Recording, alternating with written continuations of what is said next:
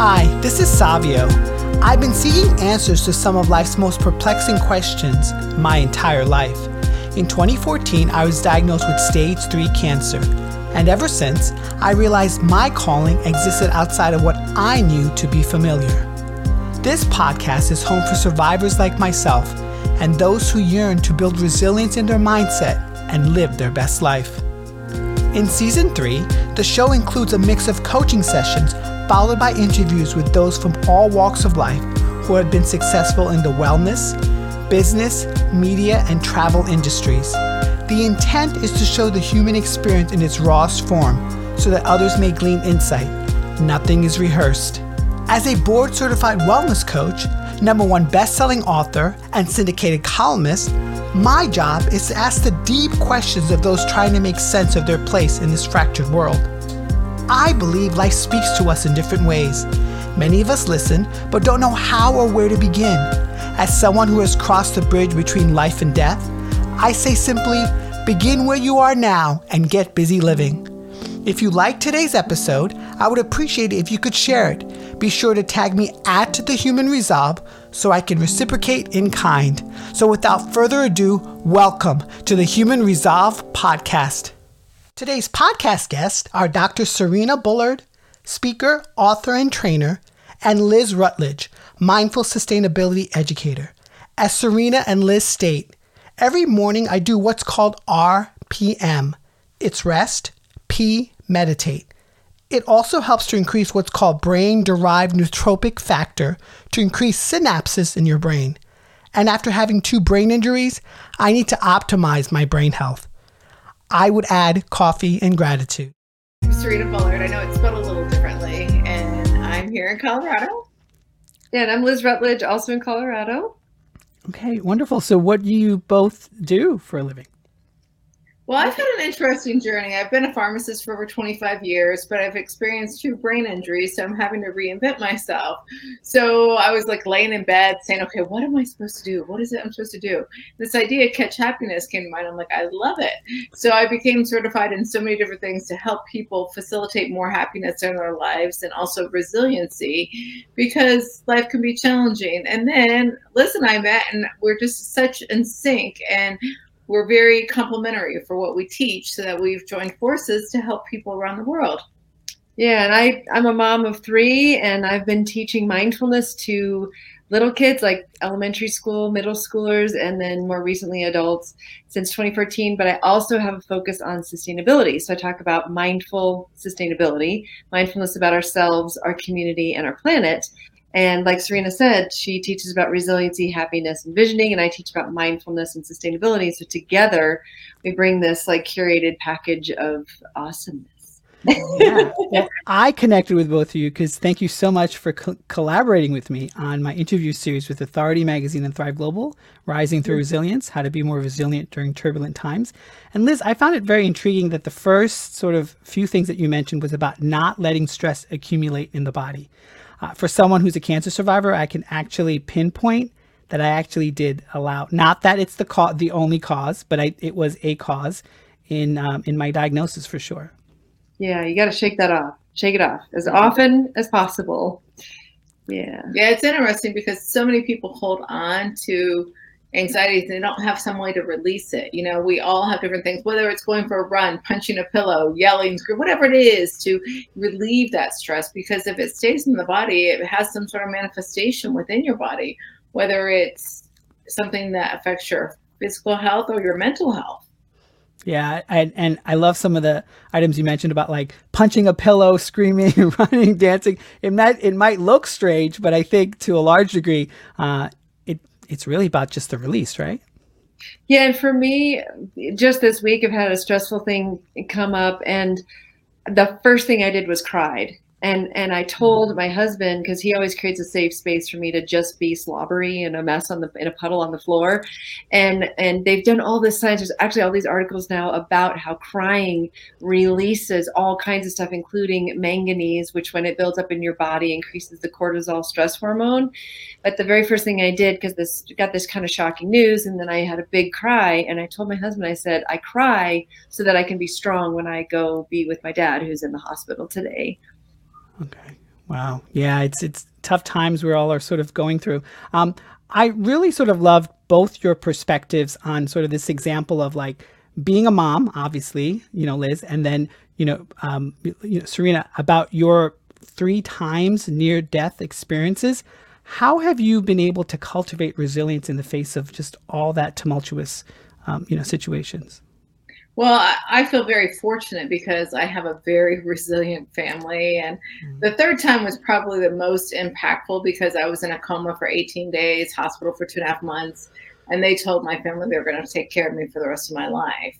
And I feel so blessed and honored that I'm able, that I was able to be resilient and move through it. But it was also, my family was like, we're not going to accept that. We're going to do everything in our ability to make sure she gets the best care, that she has positive people and environment where she is, so that I was empowered because I couldn't walk, couldn't talk, couldn't even feed myself. And I feel like your environment really impacts your resilience and your mindset. And you have to be conscious of that because many times we can go down that negative Nelly or Ned road. And we have to be conscious, like, where am I taking myself today? Because is this serving me or not? And Liz, I know in your story, it's a lot of traveling. I think at some point you went to Australia, correct? Yeah, our family moved to Australia in 2006. I was 7 months pregnant when we moved. We had 2 little ones. So we had a 2 and 4-year-old son and daughter. And then I was pregnant with our third. And so had to navigate like finding an OBGYN at the last minute, finding a hospital, which is hard because down there, and I'm sure it's true here now, they, as soon as they get that pregnancy test saying you're pregnant, they book into the hospital. And so had to pull a bunch of strings, and yeah, it was an adjustment for sure. Yeah. Serena, I really sort of like this idea or this sort of fact that you mentioned, which is kind of startling, about kids rushing to antidepressants and finding that quick fix. Can you speak more about, just from your experience, how that, how's that affected you, and how have you seen any positive progress towards eradicating? Well, I would say with the pandemic, it's really had a negative impact on people's mental health, unfortunately. We see more suicides and more people who are on antidepressants.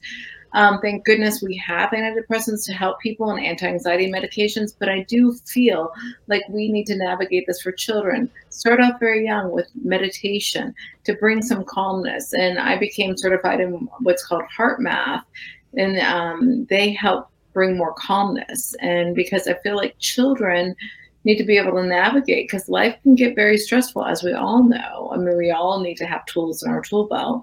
And Liz and I feel that we share a lot of these in our course because many times when we're dealing with such stressful situations as the world is right now, we don't know how to navigate that and check in with ourselves because life gets so busy that we forget to give our own selves time. Yeah, and I would just add that, I've taught mindfulness since my kids were little, and because they're my kids, of course, they resist the coaching. And my son actually fell into depression during the pandemic, and I just couldn't understand why. First of all, why he was resisting what could help him. But when you're that type of depressed and you just have zero motivation, it's hard to even put one foot in front of the other. And he is on antidepressants, and he's now had a change in environment. He's met new friends. He's in a club where he feels like he belongs. He's doing rock climbing, getting exercise, all those things that add to ways to stay out of depression. He's now doing, but it took a complete shift in environment of him going off to college. But he literally went from being class rank #1 for the first 3 years of high school to not on track to graduate, and he barely graduated. And that was heartbreaking to see. But now he's in school and had this complete shift, and he is still on the antidepressants for the moment, but he's changed so many things. I don't think it'll be for much longer. So I would say, like, at least for me, the COVID and this pandemic and everything that we've been dealing with has shifted my judgment around antidepressants, because some people do need them. And in fact, Serena and I have both I've been on anti-anxiety, you've been on antidepressants at different times. So we can at least relate to what that is like. And sometimes you need a little help. But being open to weaning off of them and doing the things that it takes to not slip back into depression super helpful. Yeah, definitely. And it's interesting because I do want to share, because years ago I'm always such a happy-go-lucky, fun, excited person, and I was feeling in a funk. I'm like, what is wrong? And it was a complete month that I was like, what is wrong with me? So I went to my doctor and I said, do you mind drawing my blood and seeing what my vitamin D level is? And he drew it. He's like, oh my gosh, I've never seen one this low. And so fortunately, we were able to supplement with vitamin D, and I was better within a month. But when I was on antidepressants, it was after my accident, because I couldn't practice pharmacy anymore. And I just felt like, what am I doing? Why am I even here?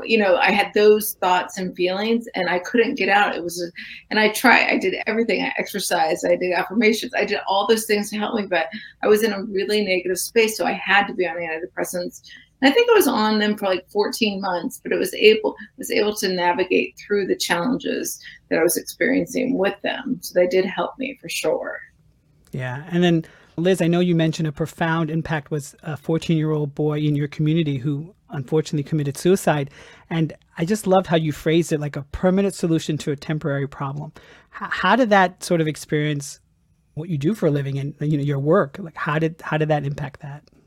Well, I was in shock because my oldest, who's now going to be 21 this year, was 12. And I was like, how does somebody that young even know how? Like, I was like, how do they even know how?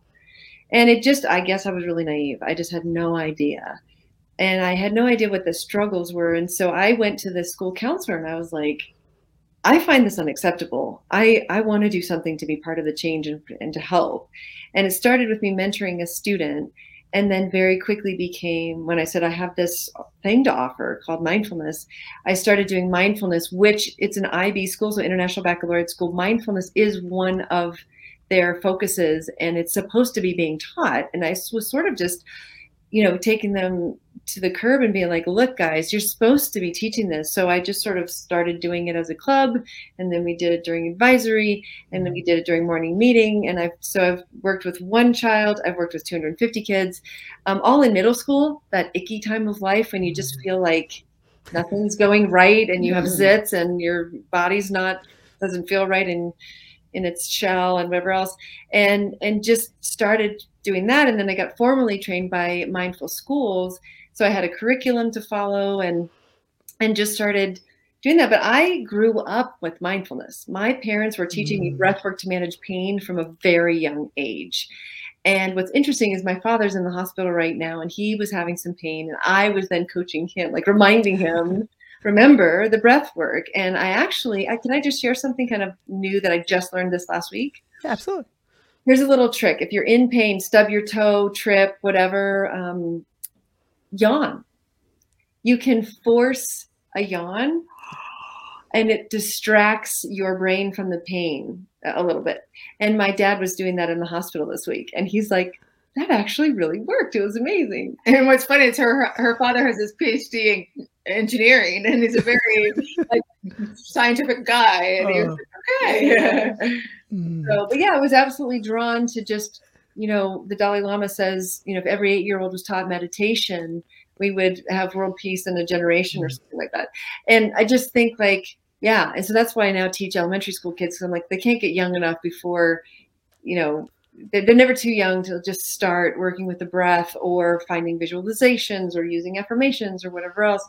And maybe if we can get enough people that are young doing that, maybe they can teach their parents, and then maybe we can start making a difference in having an impact on the antidepressant use and suicide statistics. I just love a backstory, and I love your backstory, Serena, with Catch Happiness, and Liz with your company, like Sustainable 3. How have you found collaboration? How have you found the inner workings to be? Scary, confusing, and awesome all at the same time. Yeah, we're so very in sync. Yeah, so she has Catch Happiness LLC, and I have Sustainable 3 LLC. So we are doing business as Sustainable Happiness together. And it's bringing in all the elements in one place. But yeah, we've had a lot of moments. One fun example is that we have this online course collection that's at winningwellness.learnworlds.com. And we had gotten this coaching that is confusing because our social media is Sustainable Happiness Together and our email is Sustainable Happiness Together. And the other day I was like, oh, we should get the .com, you know? And it turns out Serena had already bought it and we totally forgot in last April. Ah. And so we just like assigned the name and now we have sustainablehappiness.together.com. So there's been a lot of synchronicity like that. That's been so fun. But there have been challenges and I think we've had some tears. Yeah, I mean, it's interesting because this life journey definitely has different obstacles in it, but I feel like very passionate because being in healthcare, you want to help people, but I want to be more proactive versus reactive. Because I mean, yeah, when people came to me, many times they were having to be on medication, but what can we do to help prevent that? I mean, you can't do it for everything, but you can hopefully help people navigate life a little bit easier. Well, I think one really important element is the growth mindset. You know, seeing any challenge that's coming our way as an opportunity for growth. So you can just see that with what's happening with the COVID pandemic, right? Look at how quickly they came up with a vaccine. Look at how quickly people rallied to get supplies. And, you know, there's been so many instances of good that have come out of it and innovation that have come out of it. And we don't know how this is all going to play out, but we've learned a few things and gotten really good at using like Zoom. So, Yeah. you know, we got that going for us. Serena and I become quite good at using, I actually have a studio in my basement now and using that as a way, because we used to do in-person workshops and figuring out how to do virtual seminars and webinars and that kind of stuff has been a whole pivot for us. And if we look back at the way we were doing things, you know, in 2020, it's like, oh my gosh, we've come so far. Well, I think you guys mentioned it as pulling your big girl's pants up in the article, which I thought was really, really funny. That was hilarious. You know, I sort of like this idea, you know, like Serena, when you mentioned about like preparing for potential challenges, this idea that resilience is really mostly preparation, thinking probably what could maybe perhaps happen and preparing for that. Can you speak more to that? That's really fascinating. Yeah, definition of resilience by HeartMath really resonates with me, and it's the capacity to prepare for, recover from, and adapt in the face of stress, challenges, and adversity. And we all have people and situations that push our buttons, and we know we're like, okay, if we've got to talk to this client or this person that is very challenging, we can prepare beforehand to bring our best selves forward.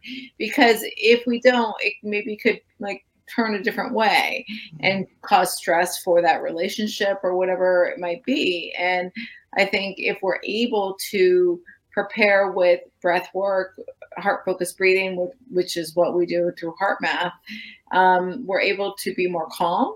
And we also have more access to our prefrontal cortex. So we're making more logical decisions, because when we're under stress, we release cortisol. When we release cortisol, we decrease blood flow to our prefrontal cortex. We're not making as many logical decisions. We're making more emotional decisions, which usually doesn't turn out all that great. So, you know, so that I feel like if we know that we're going to have a challenging day, that we can invest 5 minutes in our time to prepare for it, do our conscious heart-focused breathing.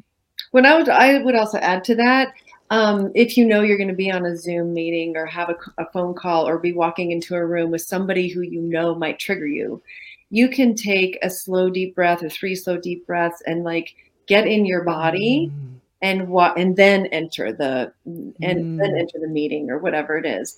And you can also choose to send a call to voicemail if you know that that's triggering, or you can choose to not answer a call if you know it's not the right time and you're not in a good space for it, right? So it's all connected. I think the mindfulness and the HeartMath piece, the resiliency piece, it's all just mostly mindset still, but also just recognizing when, you know, you can almost predict, you know, I'm going to be driving in traffic. It's probably going to trigger me. So can I put on a podcast to distract myself? Can I, you know, put on some fun music and just try to be chill? Yeah, Liz, I think you also even mentioned about resilience to you is about what's actually happening, like not skirting the issue or not pretending, looking at the transparent aspect of what you're facing. And I really think that's really key, as you mentioned. Yeah, removing guilt and blame and all the filters that we tend to add. You know, if somebody cuts us off in traffic and they're speeding up ahead, they might be a jerk, but they also might be racing a loved one to the hospital, or something that's just out of our realm of understanding. And so us getting upset or throwing ourselves into worry isn't helpful. And that, for me, that was tested this week with my dad in the hospital. And yeah, I think it's the attitude is really key, but just watching out for the gremlins. You call them gremlins. Yeah. I mean, it is true, because many times I feel like we've got those gremlins in our head that are giving us the negative thoughts and things of nature. And you could just say, no, I've got this. I'm going to move forward. I'm going to be fine. Because I think many times we are allowing ourselves to beat ourselves up when we need to empower ourselves. Self-flagellating? Absolutely. In the article too, I also asked the difference, or maybe the similarities, to resilience and courage. How do you each define both of those? What did we say? So resilience is like being able to pick yourself up when stuff happens, or be strong in the face of what happens. And courage is just to be able to go for it, right? Yeah. Having the strength to just push through that fear.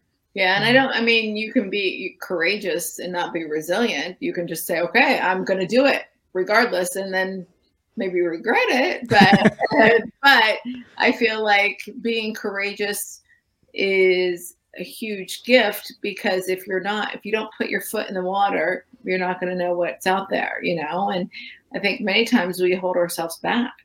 But being resilient, things happen in life, and how are we going to allow ourselves to bounce back and to recover from it? And it may not have even been something courageous. It could have just been an everyday event that set us on a tailspin. Yeah. And I think it also takes courage to say something, to hold a space for somebody, to create a space for yourself to be resilient in a way. Yeah, I think, Liz, as well, you mentioned, sort of taking that courageous action, but you might need resilience to navigate the consequences of that action.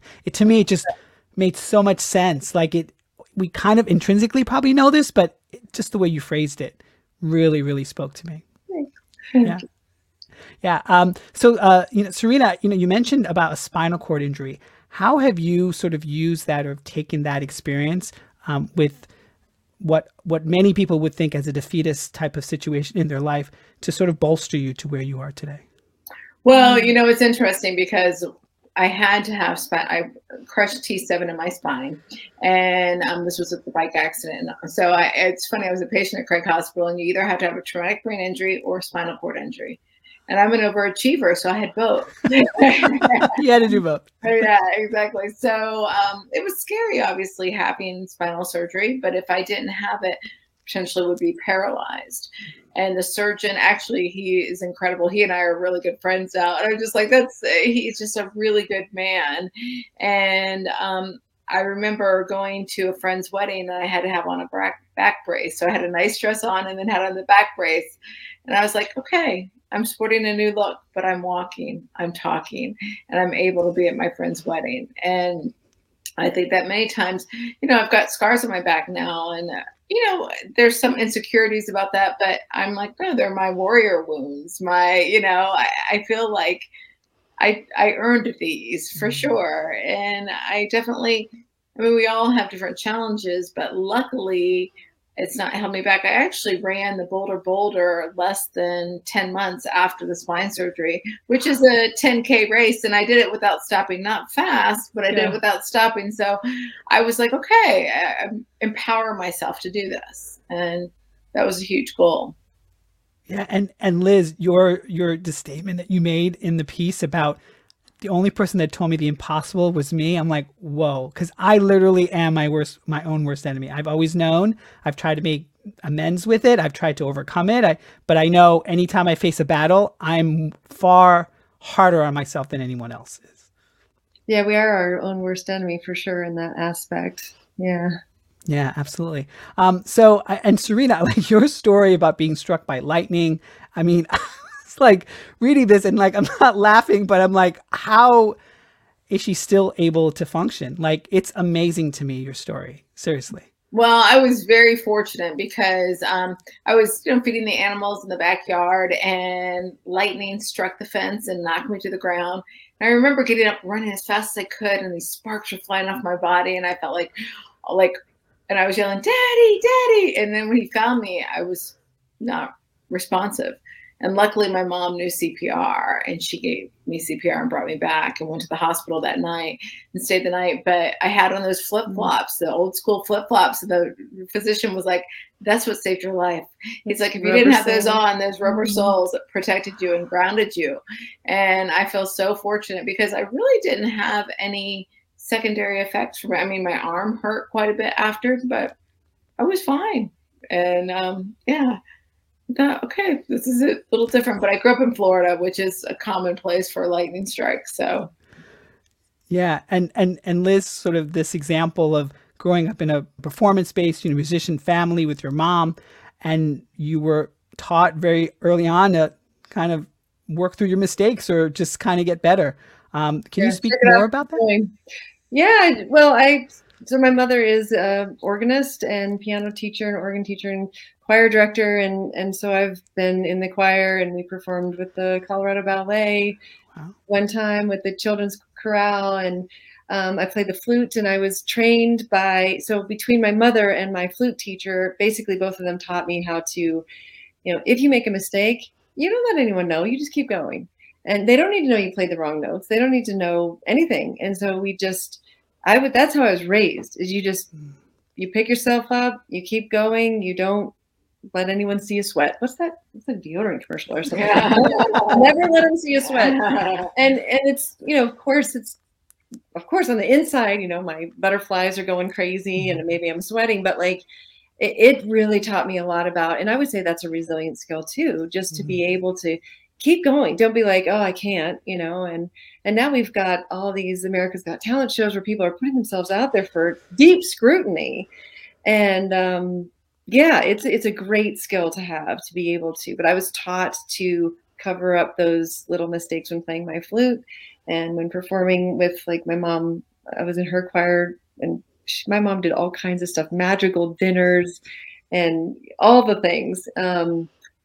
And I don't know, I guess I had a great role model in that sense. Like my mother actually took 30 kids to go sing for the Pope in Rome once. Like, wow. Took a group of kids to sing for the Pope, no pressure. And she's played on the organ in Versailles twice. And I got her on the organ in the Sydney Opera House once. And, just being able to just keep going. And the performance arts are a great way to overcome anxiety, because they just kind of throw you in the deep end. They swim, So. Yeah, it's a lot of built up pressure, but I could see, like you said, it's like a muscle. You keep working at it, so it gets better. 100%. So like the prep and reset that Serena talks about, the heart math. So with heart math, you are forcing yourself essentially to find a calm space and think of a positive emotion in it. You can tap into that. And I talk about finding the still small space within. And you can almost like in the Matrix or the Shrek, how the time slows down, everything moves in slow motion. If you get really, really present, it sort of goes like that. And if you've ever had an accident, it feels like everything's going in slow motion. I think that's when we're really, really focused on the present moment. And when you can do that, you can get through almost anything, because you just get real clarity, right? Yeah, absolutely. So collectively, what are your 5 steps that someone can do, act, be to become more resilient? Well, every morning I do what's called RPM. It's rest, pee, meditate. I love the P. I love the P one, because we take that all for granted. So I love that you put it. Well, I mean, we've got to do that first, and I meditate every single morning. And I think that's key, because it brings more calmness to my day. And it also helps to increase what's called brain-derived neurotropic factor, to increase synapses in your brain. And after having 2 brain injuries, I need to optimize my brain health. So that's why. So rest, pee, meditate, and I would add coffee and gratitude. I love that. So that's that listen to the body part. I really, really love it. What are some other ones? I think exercise too. That's a key thing, because stress as we talked about earlier, can accumulate in the body. And if you don't release it, then that's an issue. And there is this book called Spark, and the doctor, he speaks about how exercise can help with anxiety, depression, and ADHD for children, for anyone. And when I would dispense these medications, I would talk to the parents and say, is your child exercising? I want to make sure, because it can have a positive impact on their overall health. Yeah, I know also in the article you mentioned an acronym DOSE. Can you give more context around that? Yeah, when people are happy, I say a daily dose of happiness, and DOSE is an acronym. The D equals dopamine, O for oxytocin, S for serotonin, and E for endorphins. So those are the chemicals that are produced when we're happy. So I just want people to be conscious, because, you know, some days can be really challenging. And we actually came up with a game that we want parents, well, families to do together, where you do an activity once a week together for at least an hour. Put away your gaming devices and your phones and be present and do something silly, whether it's a dance party or, you know, cooking dinner together, have fun, playing a board game, whatever it might be, because I think that we need to remember to have fun and introduce happiness into our lives, because we get so busy that we sometimes forget. Yeah. And I think the COVID-19 pandemic has taught us that human connection is really important. And only connecting over Zoom doesn't cut it sometimes. So that creating connections with friends, neighbors, family that can be an interaction and is supportive. Really helpful. Yeah, super helpful. But having it be something fun. So Serena and I, when we get together, we always meditate for 3 minutes and 33 seconds before we start our work. But we also sometimes, if we're like before a Zoom or before we're doing our videos, we'll put on a fun dance song, and we'll have a little dance party, and just like, you know, whether we're separate in our own homes or together, and it just lifts your mood, and you can actually feel the dopamine, oxytocin, serotonin, endorphin moving through your body. It's pretty awesome. Yeah, it is, because it's the energy. What's the favorite song of yours that gets you guys high up in the clouds? Well, for me, it's Pharrell Williams' "Happy" every single time. But do you have a go-to? Yeah, I love that song too. It definitely brings happiness to my day. Yeah, I know there was a piece, a step as well. You mentioned sort of being in the present. I actually had someone who actually said to me recently, like, it's boring. Like, I can't be thinking about what I want to do. I can't be thinking. I'm like, no, it's not like present all the time. Like, just be present in whatever activity you need to be present with. How have you guys, well, first of all, have you come across any resistance to that? And I think sometimes people don't understand what that actually even means. Well, one of the biggest shockers for me was a mutual friend of ours was helping me with some storyboarding, and I was walking him through one of my meditation presentations, and he's like, I hate sitting to meditate. I don't want to do it. I'm not going to do it. And that inspired me to do a standing meditation for the kids, because I wasn't even thinking like, oh, these kids probably don't want to just sit and breathe all the time. So I mix things up. Absolutely, there's resistance. My own 3 kids, for example, they do it, but they don't want me to know that they do it. And they don't do it in the format that I necessarily taught it in, but I've absolutely witnessed them sort of start to have a little panic, slow down and breathe, close their eyes, you know, those kinds of things. There's absolutely resistance, but I think for a lot of people, I think it's scary to not be planning for the future or reveling in the past. But what I've learned in the last 2 years, because what's gotten me through my son's depression is that daily 30 minutes of meditation every single morning, because it's just like if you were training for a 10K or working on up to having a physical goal, it builds upon itself. And so I'm finding myself more calm if my mother says something that's triggering, or more calm if traffic gets crazy and I get honked at. And so I think that if there was one thing I would love to share with people who are resistant is, you don't know till you try. And it's so magical when you can just find that calm, find that calm, find that calm. And then you're clear in your thinking, and you make better, more decisions, and you're more focused for tests or whatever challenges you have and nervous situations. And you show up better in relationships and all kinds of stuff. There's so many benefits. But it doesn't have to be sitting and breathing. It can be walking. It can be watching a candle flame. It can be counting beads like on a mala. All kinds of ways. Well, even also mindfulness, I think, is like, let's just say you're with friends, to be present, to be with them, and not like worrying about who's calling who, this and that. And the quote that I say a lot is, the past is history, the future is a mystery, but the moment is a present. And I think, yes, we do have to plan for the future, and we do have to be proactive in our day. We can't just be present and do nothing else except be present, obviously. But I think that if we're able to slow down a little bit and not race all throughout our day, and be with, whether it's at dinner time, present with our family or friends or whatever it is, that 1 hour, to give yourself that gift, because so many times we're so busy that we forget to do that, and we miss opportunities and magical moments because we're so busy. Yeah. And really listening, it's such a powerful gift, like mindful listening. When people really feel heard, it's like magic too. And so that's getting really present and just listening. Yeah. And actually, that leads me to the portion which I call brainstorming. And both of you spoke really similarly to that question I asked about if you could create a movement. And, I think, Liz, you mentioned the mindful minute, and, Serena, you mentioned teaching kids really young the idea of meditation. Just wanted to kind of talk about, how do you think, because the concept, it seems to me, someone who's been a long time meditator myself, feels like it's something to be found. But I think if you can introduce it early on, it becomes habitual. And I wanted to just talk about that. If there's any ways that we could collectively come up with some time of way, because, we know kids like games, right? So we don't want to gamify it technically, but it's a good impetus to get them at least interested. So I just wanted to really talk about that. Yeah, it's interesting because Liz and I are creating a course for children, and it's called Lessons from the Bright Butterfly. And we talk about mindfulness, resiliency, meditation, and many things like that, because I do feel like children, when they're introduced to things, they're more open to trying new things than adults, because they're not jaded by whatever's happened in their lives, But I think with kids also, we now know that if you meditate, you do better on tests because you have more access to your prefrontal cortex, and there's benefits for your brain. You increase gray matter in the brain, and there's so many benefits to it.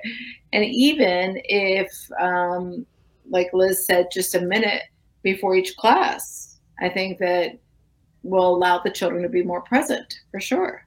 Yeah, I really think if every single teacher, so the math teacher, the English teacher, science teacher, if they would just take 1 minute at the very beginning of class, once they have the whole class gathered, that they would recoup that minute very quickly, because the kids will be more focused, less interrupting and whatnot, and more calm. And so maybe they'd even complete the tests more quickly that they have to do. So that is my vision and my dream, and has been for years, would be to get that integrated into the classroom. But we can start as adults.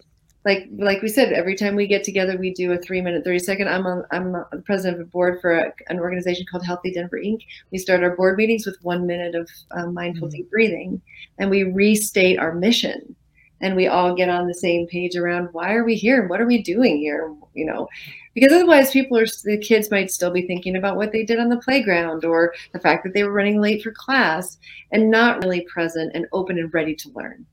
Yeah, and we never know what someone else has dealt with before a meeting or before whatever. I mean, they could have had something totally, mind altering happen beforehand. But if we're able to all be present, we're able to move through the meeting or the time together better. Yeah, just listening to you both, I think for me, what's sort of coming up is this aspect of kids really fall into the peer pressure aspect. So if you can make meditation or that aspect of it something that collectively people are doing, then there's more adoption. And that's just, I don't know how to do it, but I think the first start is, just as when you guys were explaining it, I was in Starbucks 7 or 8 months ago, and I didn't know, but the Starbucks was like a different section of the county that I live in. And like 2:30, 35 kids just came in and started ordering all these things. And I was like really surprised. And what was interesting was that they were wearing masks, the majority of them, but they all kind of followed one another in terms of like how they're talking, what they're saying. And so that just kind of bubbled up in me. And so I wanted to mention it. I don't know how that would work with meditation, but this sort of idea of if one person, then other ones will follow, especially at that age group. Yeah, and I'm all about gamification. When I came to be with Serena today for this podcast, I walked in, I said, I was at the hospital with my dad this morning. I didn't get a chance to do my meditation on the Insight timer. And I have a streak going. I don't want to lose my streak. Yeah. So we used my phone to use the Insight timer for our meditation today. And it absolutely hits your dopamine center of your brain. You get a kickback. And so why not gamify it, or why not create a streak in a classroom? And if they do 7 days, they get some kind of I don't know, extra time at recess, or I don't know what it would look like necessarily, but maybe we could be working with schools to incentivize kids. And they absolutely do peer pressure each other to do stuff. So when they start being like, hey man, this is cooler than drugs, then it might take off, right? And it's free. It doesn't cost anything. Yeah. Yes. So Serena and Liz, where can my audience and listeners find out more about you and your work? Well, we'd love for them to go to sustainablehappiness.together.com. Okay, because wonderful. It's the central train station for a lot of our business. And from there, they can find our social media and all of our courses. And then Serena, I don't know if you want to talk about your book website, because that's kind of cool. Yeah, well, it's fascinating because we're both connectors. Can I share this really wild story with you? So I wrote a book, and it's called C-Cube, Creating Conscious Connections. So I tried to get creatingconsciousconnections.com, and it was not available. Well, then that was May. Then in September of 2019, one of my girlfriends was moving to Bali, and I called her and I said, oh, I have friends that live there. I want to introduce you to them because, they're from Colorado too, and you guys can connect over there. And so that was my intention, just to do that. And she said, well, what have you been up to? And I said, oh, I'm finishing up my book. And she said, oh, what's the name of it? And I said, oh, it's C3, Creating Conscious Connections. And she said, what is it? Mm-hmm. And I tell her again, she's like, oh my God, Serena, I feel like there's angels around us right now. And I said, why do you say that? She's like, literally 3 days ago, I rebranded to Sarah B. Fit, but I was creatingconsciousconnections.com. Oh my gosh. And she gave me the domain name. I was like, oh wow, that's awesome. That's so great. I'm not sure what the statistics are. I said it like in the postscript. I said, I'm not a statistician, but the chances of that happening would be less than winning the lottery. Yes. I mean, what are the chances of that? So it made me feel like, okay, I'm on the right path. And this book is one, it's about me, my life story about almost dying 3 times, but also brings in a lot of science about how people can help their environments be better and the impact that people have on their physiology. And I talk about epigenetics and many things like that to try to help people realize you are in charge of different things in your life. So how can you optimize them? I love it. Well, thank you so much. I really love this. Thank you so much for joining me. Thank you, Savio. We really appreciate it. Wonderful.